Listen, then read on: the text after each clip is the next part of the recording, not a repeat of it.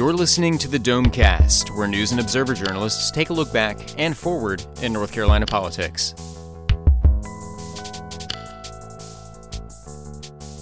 Hello and welcome to Domecast. This is Jordan Schrader of the News and Observer hosting this week. And with me are Will Doran, Colin Campbell, and Lynn Bonner, all of the N&O. We've got a big deadline approaching in the legislature, the crossover deadline. We'll talk about what's going on, what's staying alive, and what's dying in the legislature in advance of that deadline. And we'll talk about one of the big measures that's being considered right now, the class size reduction bill that is drawing some protests and a lot of discussion on Jones Street. And we'll wrap up with a talk about some of the latest numbers that we've seen about voter fraud from the most recent election. And then, of course, we'll have Headliner of the Week. But first, let's talk about some of the bills that are flying ahead of the crossover deadline. Colin, what's been kind of the notable ones for you this week? There have been a couple of different things. I guess most recently, Thursday, there was a bill on a constitutional amendment on the right to work, as it's referred to, which is basically banning unions from having mandatory membership and mandatory dues as a requirement for employment with a particular company or industry. That, of course, is already the law in North Carolina. It has been since the 1940s, and Representative Justin Burr wants to make that a constitutional amendment that would go before the voters in November of 2018. That was one where it's a party line thing. It was actually an interesting committee meeting because the Republicans were not there in the numbers they needed initially. So at one point during that meeting, you look around and it looks like there are actually more Democrats in the room than Republicans, which I think the Republicans realized because suddenly House Speaker Tim Moore is in the room, which he rarely is during a committee meeting. The meeting gets put on pause, and a few minutes later, a couple other Republican committee members come trooping in, and then the bill passes in a 6-5 vote. But one of the magical things about crossover is you get these sort of messed up moments where people realize halfway through a meeting they don't have the votes, or they need the votes, or they got to grab people in from another meeting. Yeah, and in fact, you've had some of the usual discipline that you see break down and some bills actually fail, right? Is that a strategy, or is that just a product of this crossover deadline? Yeah, I think that's a product of the crossover deadline, is that, when there's a little bit more time to decide what's going to be on a committee agenda, the committee chairs and the bill sponsors can kind of do a head count and make sure they have the votes to pass something. This time of year, they sometimes don't have the time to do that. So you have some pretty epic failures, like the bill that got a fair amount of attention when it was filed on slow left lane driving would have made it sort of a traffic infraction if you were hogging the left lane to just cruise and you weren't actually passing somebody while you're in the left lane and somebody else is trying to pass you, so it slows down traffic. That bill went down in flames in Senate committee this week. Only a few people voted for it. There were a couple of lawmakers, both Democrats and Republicans, who were concerned that this would penalize people who were actually going the speed limit, that perhaps it wasn't necessary because there's already laws impeding traffic. Perhaps it would be difficult to enforce because, how does a state trooper parked on the side of the road with the speed gun figure out, oh, that guy is going too slow for the left lane, let me pull him over. In fact, one senator had been pulled over in another state that had one of these laws and was none too thrilled by getting pulled over for going the speed limit. So that bill did not survive. You had, not in the category of bills that actually got voted down, I don't think, but one that was gutted or watered down, at least, was the beer bill. So what happened there? Yeah, so that was one of the bills this session that had gotten quite a bit of media attention, in part because the craft beer industry is so prevalent in this state, and so many people like to drink beer. So the craft beer, the brewers, particularly the smaller brewers, were wanting to increase the cap by which they could self-distribute their beers without having to sign a contract with a distributor that would do all the distribution stuff for them. That got into very, very strong opposition from the distributors who have a lot of political clout. They have donated a lot of money to campaigns, and they have some pretty powerful lobbyists, including, I think, former Senate Rules Chairman Tom Apodaca was on board with them. So Chuck McGrady, who was the sponsor of that bill and had been working with the craft brewers to make this happen, came to the realization that he, on the eve of the committee meeting, he didn't have the votes necessary to pass the bill out of committee. So realizing that he kind of had to cut his losses, he decided to run a new version of the bill that stripped out the sort of marquee provisions about how much you could make before you have to get a distributor. And now it's just some sort of technical items for craft brewers. It's helpful to them in some ways, but certainly not in as big a way as the original bill was. And then that is probably going to get passed through committee next week in a much more diminished form. And the craft brewing crowd, I think, is sort of flying the white flag for now, but they're looking at other options, perhaps courts or otherwise, in which they could challenge this law and sort of expand some of their brewing capacity. Because I think some of the breweries that were involved had basically said, yeah, that expansion, that second location we were going to open or new market we were going to enter, we're not going to do that now because legally we can't. Lynn, what are you watching as the crossover deadline gets closer? Well, there's a lot of education stuff flying around. There's been a lot of attention this week on the hard cap for younger students in elementary school. There's a bill that would relieve the school districts from having to live by that cap as it is now. Next year, the class sizes for K through 3 are going to have to come down, and a lot of school districts are trying to figure out how they can do that. In Wake County, they're talking about having classes of 40 kids with 2 teachers and getting rid of some of the specials, as they call them, physical education and art, and increasing class sizes in grades higher than 3. It's a matter of having enough teachers and also finding enough space. And Wake is, what's happening in Wake is happening in all other counties in the state as they figure out how to abide by this new law. I guess there's a dispute, right, over whether the legislature has really given them the money for this. The legislature says, "Hey, what'd you do with all that money?" If right. And schools say, I suppose, that you've cut us in other ways, right? Exactly. Yeah. There's this bill has made it out of the House, obviously, but the Senate hasn't acted on it. The reason why there's some pressure now is because local school boards are starting to put their budgets together, and they're factoring in these smaller class sizes in K-3 into those budgets. And so it's creating, schools and creating some issues that they had not seen in previous years. The Senate just does not there's a lot of skepticism on the part of the Senate Republicans that schools don't have the money and have not had the money to do what previous budget told them to do.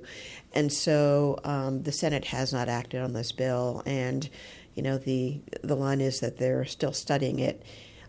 So we've reached that impasse there. Also, a lot going on with charter schools. There's a bill that where the sponsors had a press conference that would offer money to some charter schools that enroll at least 50% their students low income, offer them money to help pay for transportation. A lot of schools that specialize in charter schools that specialize in educating low income students already offer transportation, but the state does not pay for buses. So often they use older buses that the school districts have stopped using, and one of the issues is that when the charters pay for their own buses, they don't have money for other things like technology, and maybe they don't pay their teachers as much. So they're pitching this as a way to improve education at those schools. Lots of charter bills coming up for next week that would generally sort of help charters expand and help them with capital funds such as buses and buildings. These changes have been harshly criticized in the past by traditional school boards, so we'll see where this goes. But if some of these bills get out of the House, it would really change the landscape for charters and traditional schools who so far have been the only schools that have been able to use capital funds provided by the state. Now you've another thing going through the legislature is some bills that would change who can do the hiring at the Department of Public Instruction. It's all part of this turf war between the new superintendent of schools and the State Board of Education. It's sort of an intra-Republican fight here. What's the latest with that? Well, there are two bills that moved out of committee this week that would allow the new superintendent, Mark Johnson, to hire more people. He has sort of argued that the way the hiring is set up now is that he has very few people and little control over the big departments at State Department of Public Instruction, because the school board has to vote on and approve some of the hires for some of the major roles in the department. So the Republicans in the House have listened to his pleas, and they have gotten a couple of bills out of the committee that would let him set up an office of early childhood education that he would control. That it's not quite clear what this would do and how its job would be different from the Office of Early Education that's already in DPI and the Office of Early Education that's in Department of Health and Human Services. But there would be someone who would work for him who would be an associate superintendent and would have a staff working on early childhood education. They've also said that this committee has passed a bill that said he could use some lapsed salaries to hire some positions that also would be under him. Not clear exactly what these folks would do because the job descriptions obviously aren't well, I'm going to hire somebody to do budget. It's just positions that they have not filled. But there is a move to let him hire a staff. The concern I heard among some was that, he's hiring people for a team that might be competing with the rest of DPI, the 800 employees there. How this all works out, whether it ends up in the budget, whether the Senate goes along, that remains to be seen. Is this kind of a mini version of what they tried to do in the December special session with giving him more power, giving the new superintendent more power and taking some away from the State Board of Education? That is hung up in court, right? That's still in court. And it seems as if it's a smaller version of that. I mean, this people who are the positions that are there and remain unfilled are still, I think, the people who are going to be doing most of the work. I mean, there's a deputy superintendent has a great amount of influence over what happens with testing early childhood ed and what gets taught in classrooms. How that job would work with anyone the superintendent would hire, I'm not sure how all that would work. Well, let's talk about a bill that's probably a little bit of a long shot. There was a measure introduced, and we wrote about it a couple weeks ago, that would basically require presidential candidates to release their tax returns. Can't imagine who that would be targeted at unless you read the bill title, which is the TRUMP Act, right? Yes. Tell us about this bill. I think it's called the Tax Returns Uniformly Made Public Act, which obviously spells the Trump Act. And we looked into this for PolitiFact. And I guess as a little bit of background, Donald Trump was one of very few major presidential candidates in the last 40 years not to have released his tax returns on the campaign trail. I believe going back to the 70s, only Gerald Ford, when he unsuccessfully ran for re-election, didn't. So there has been this bill introduced in North Carolina and 24 or 25 other states. It's the majority of states now that have a bill like this that would say if you are running for president and you wish to appear on the ballot in our state, you have to make at least 5 years of your income tax returns public. And, most people do that already. But going forward in the future, obviously, this would be targeted if Donald Trump is going to run again in 2020.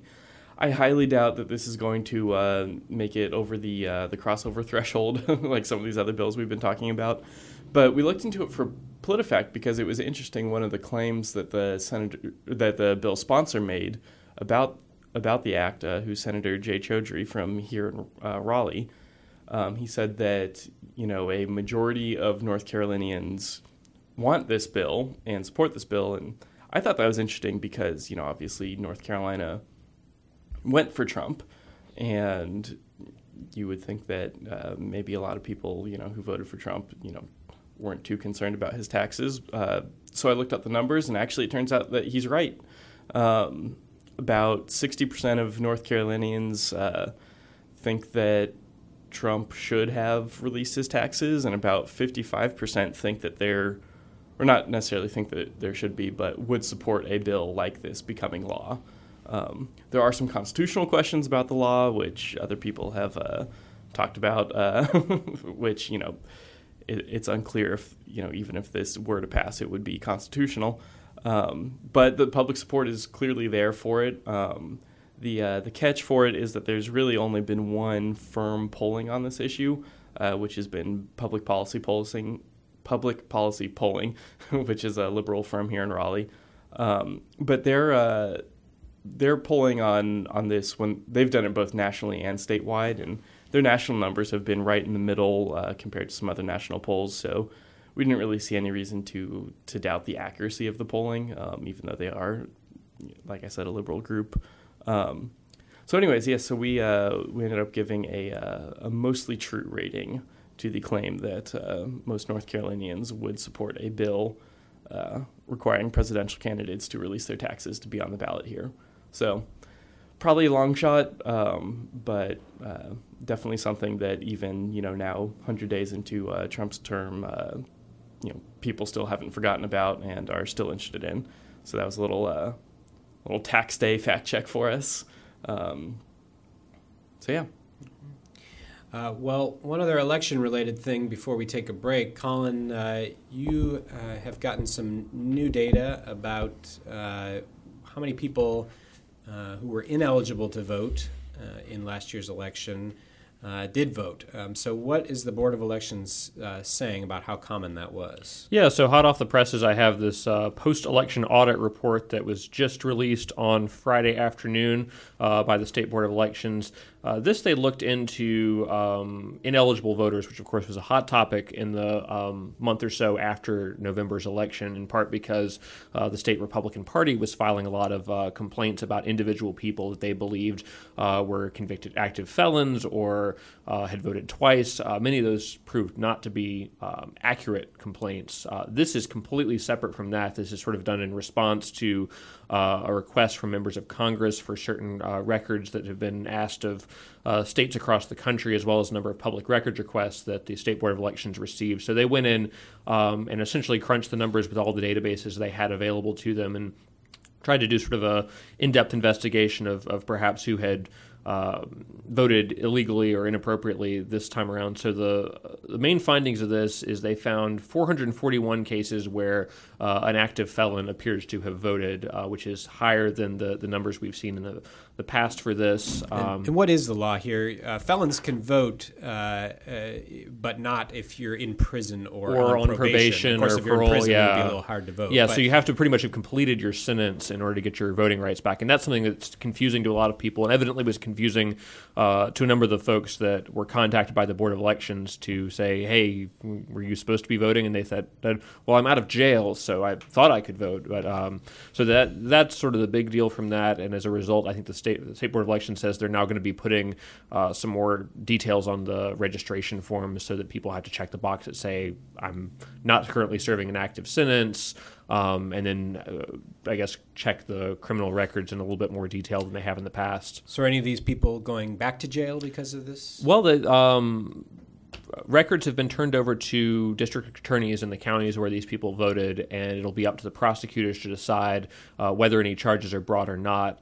So far, nothing's happened on that front, although there has been at least one person where the prosecutors decided not to prosecute, and that's from one category of this report, which is voter impersonation. This is when you think about voter fraud, this is always what comes to mind, the idea of somebody going to the polling place, claiming to be someone they're not, and illegally casting a ballot. This happened, according to the State Board of Elections report, only twice in last year's election. And in both cases, it was someone who was claims to have been carrying out the dying wishes of their relatives. So the interesting one, and they include some interesting emails back and forth with the person who was found to be involved in one of these voter impersonation cases. This is a woman who is claiming that her mother was a tremendous Donald Trump fan and was very eager to vote for him for president, but she ultimately died on October 26th. And apparently her final words were,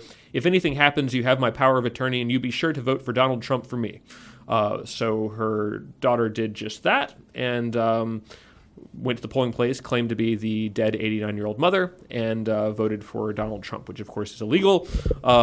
Yeah, I should note that is not how powers of attorney work. Yeah, the phrase sounds really good, and I guess when you're on your deathbed, you can, it feels good to give your power of attorney to somebody, but it does not give you the right to vote as that person. So that was turned over to the district attorney in the 25th prosecutorial district in Catawba County, and the district attorney there decided not to prosecute, saying that the woman's actions were done during a time of grief and mourning and in an effort to honor her mother's dying wish. It came out during the election there were some dead people who had voted a little more innocently because they had actually voted while they were alive, and then they died. Yeah, and that, it turned out, was illegal. Yeah. So do we get any more so there's nothing on those specifically, because I think that's a situation where it's really up to the state to figure out your vote was cast before dying and that you weren't really eligible on election day. The two cases that documented here, there's that one where the person actually voted in person, and the other one of the two that they're mentioning was somebody who was helping a dying relative vote by absentee ballot, and there was some sort of problem with the absentee ballot, so the person filled it out when they were alive initially, but it didn't work out, and when it came back returned, the person who had voted was dead, so their relative was thinking, well, he tried to vote while he was alive, so why don't I try to make sure his vote gets in now that I have to refill out the form. And so, again, that was another thing that shouldn't have been done. Other highlights from this report, 41 non-citizens who had a green card cast ballots, apparently due to confusion there about whether they legally could vote with a green card, which of course you can't. You have to be a naturalized U.S. citizen in order to vote. There were 24 substantiated cases of double voting where somebody voted in multiple counties in the same election. And then no evidence of any sort of ballot stuffing or equipment tampering. There were some concerns about the equipment used to count votes in Durham County. That proved to be nothing substantiated there. So that's sort of the bulk of this report. It's probably the most detailed data we've gotten about this sort of information, because they're just way better databases and way better software now to really determine, out of the people who voted, who may fall into any of these categories, and then the investigators sort of take it from there, giving these people the opportunity to prove that they had the eligibility to vote. These people have all been contacted. Some of them were taken out of these numbers because they responded and said, look, here's documentation that shows that I do indeed have the right to vote. But the Board of Elections sort of being proactive on all this and trying to get real numbers out there, given all the accusations of voter fraud that occurred in the last few months. And in fact, that comes in a week when we also had advocates for people who were wrongly accused of voting illegally, calling for a criminal investigation of some of the Republicans who were challenging these votes, and the State Board of Elections saying essentially, I think that we are going to look into what you're telling us. And so this is separate from that. So that's sort of still to come, as is a look into whether there were any people who voted in other states and also voted here. That data has just come into them, and they're working on that. But this was underway long before the Democracy NC report, and doesn't address whether the Republicans who had filed these complaints were in any way out of line for how they handled it. Okay, well, we'll take a break and come back with Headliner of the Week. Stay with us.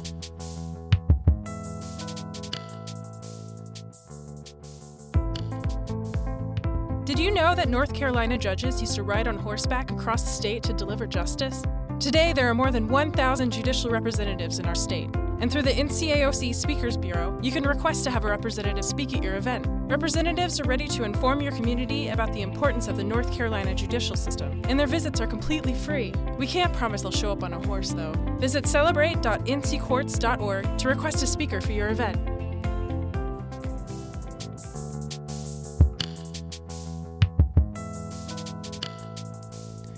Welcome back, and now it's time for Headliner of the Week, where we talk about the most important, or at least the most interesting or intriguing person, place, thing, idea of the week in North Carolina politics. Will Doran, who's your Headliner of the Week? My headliner is John Lasseter. He is was the chairman of the North Carolina Economic Development Partnership. He announced earlier this week that he will be stepping down.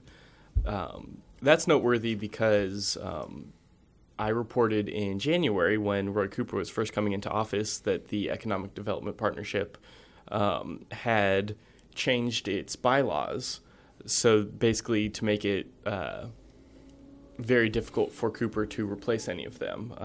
This group was founded to spur, obviously, economic development, recruit new corporations into North Carolina under Pat McCrory, and originally it said that the governor could replace any of the members that he gets to appoint for any reason, essentially. There are 17 people on the board, and a majority of them, 9, are appointed by the governor. The rest are appointed by the General Assembly. They changed the laws to say that the governor could no longer remove them for any reason, that he could only remove them for essentially serious malfeasance, which, obviously all of these people are competent people. There's not going to be a lot of malfeasance going on. And with the way that their terms were staggered, Cooper wouldn't have been able to appoint many of these people for years into his term. Some of them, I don't think he would have even gotten to appoint a majority of his picks until a couple months before his first term ends.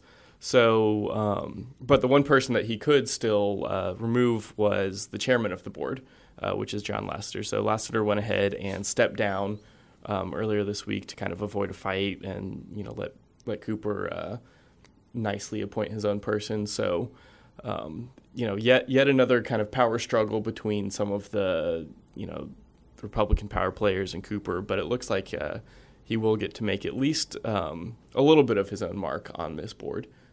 We'll see how it goes from there. And I don't believe he's picked a replacement yet. I certainly haven't heard of it if he has.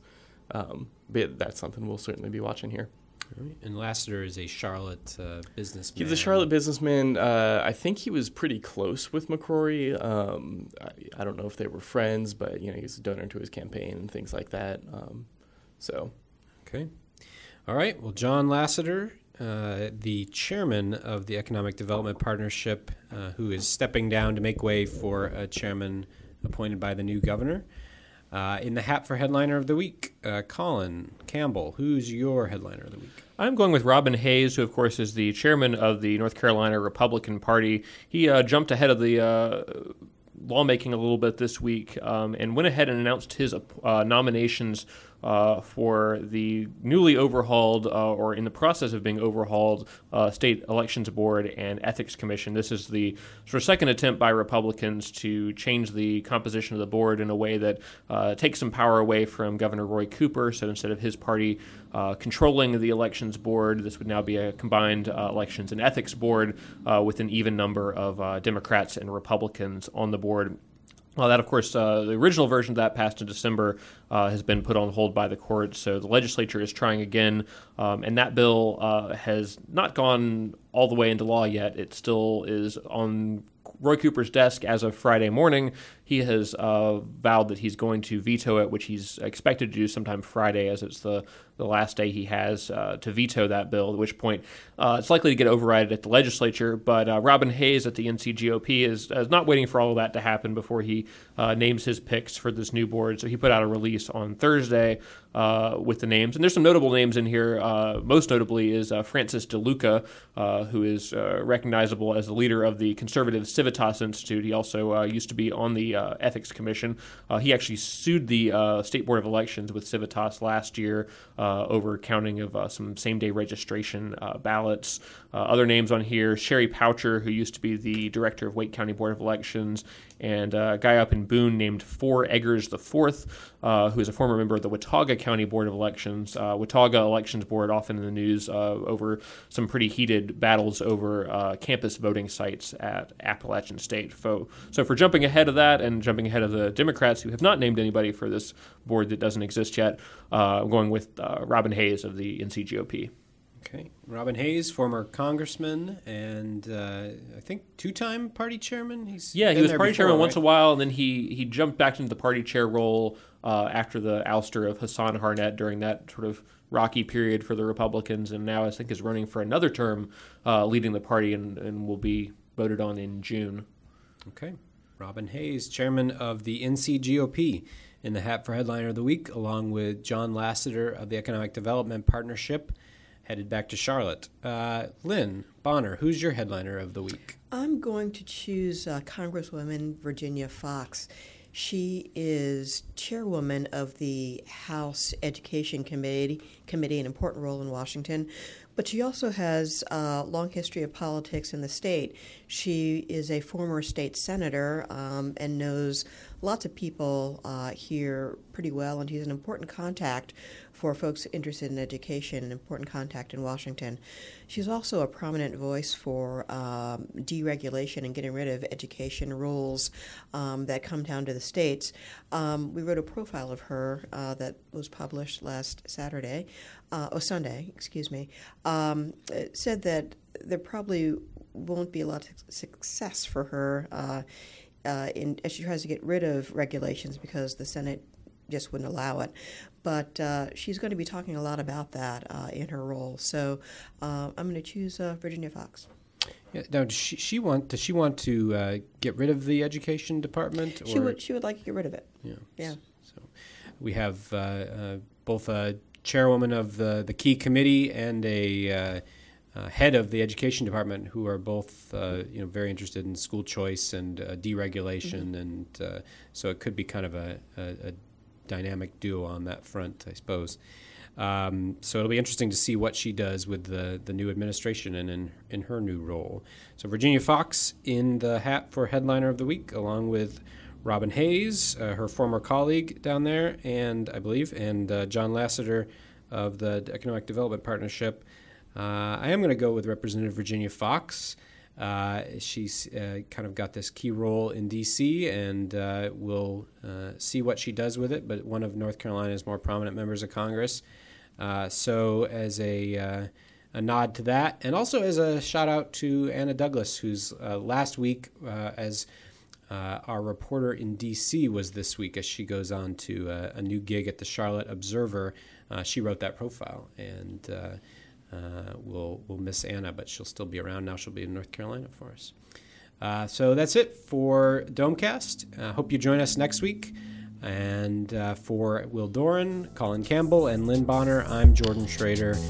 Thanks a lot. You've been listening to the Domecast, a production of the News and Observer and the Insider State Government News Service. You can keep up with the conversation by reading Under the Dome in the daily print edition or online at newsobserver.com. The Insider is found online at ncinsider.com.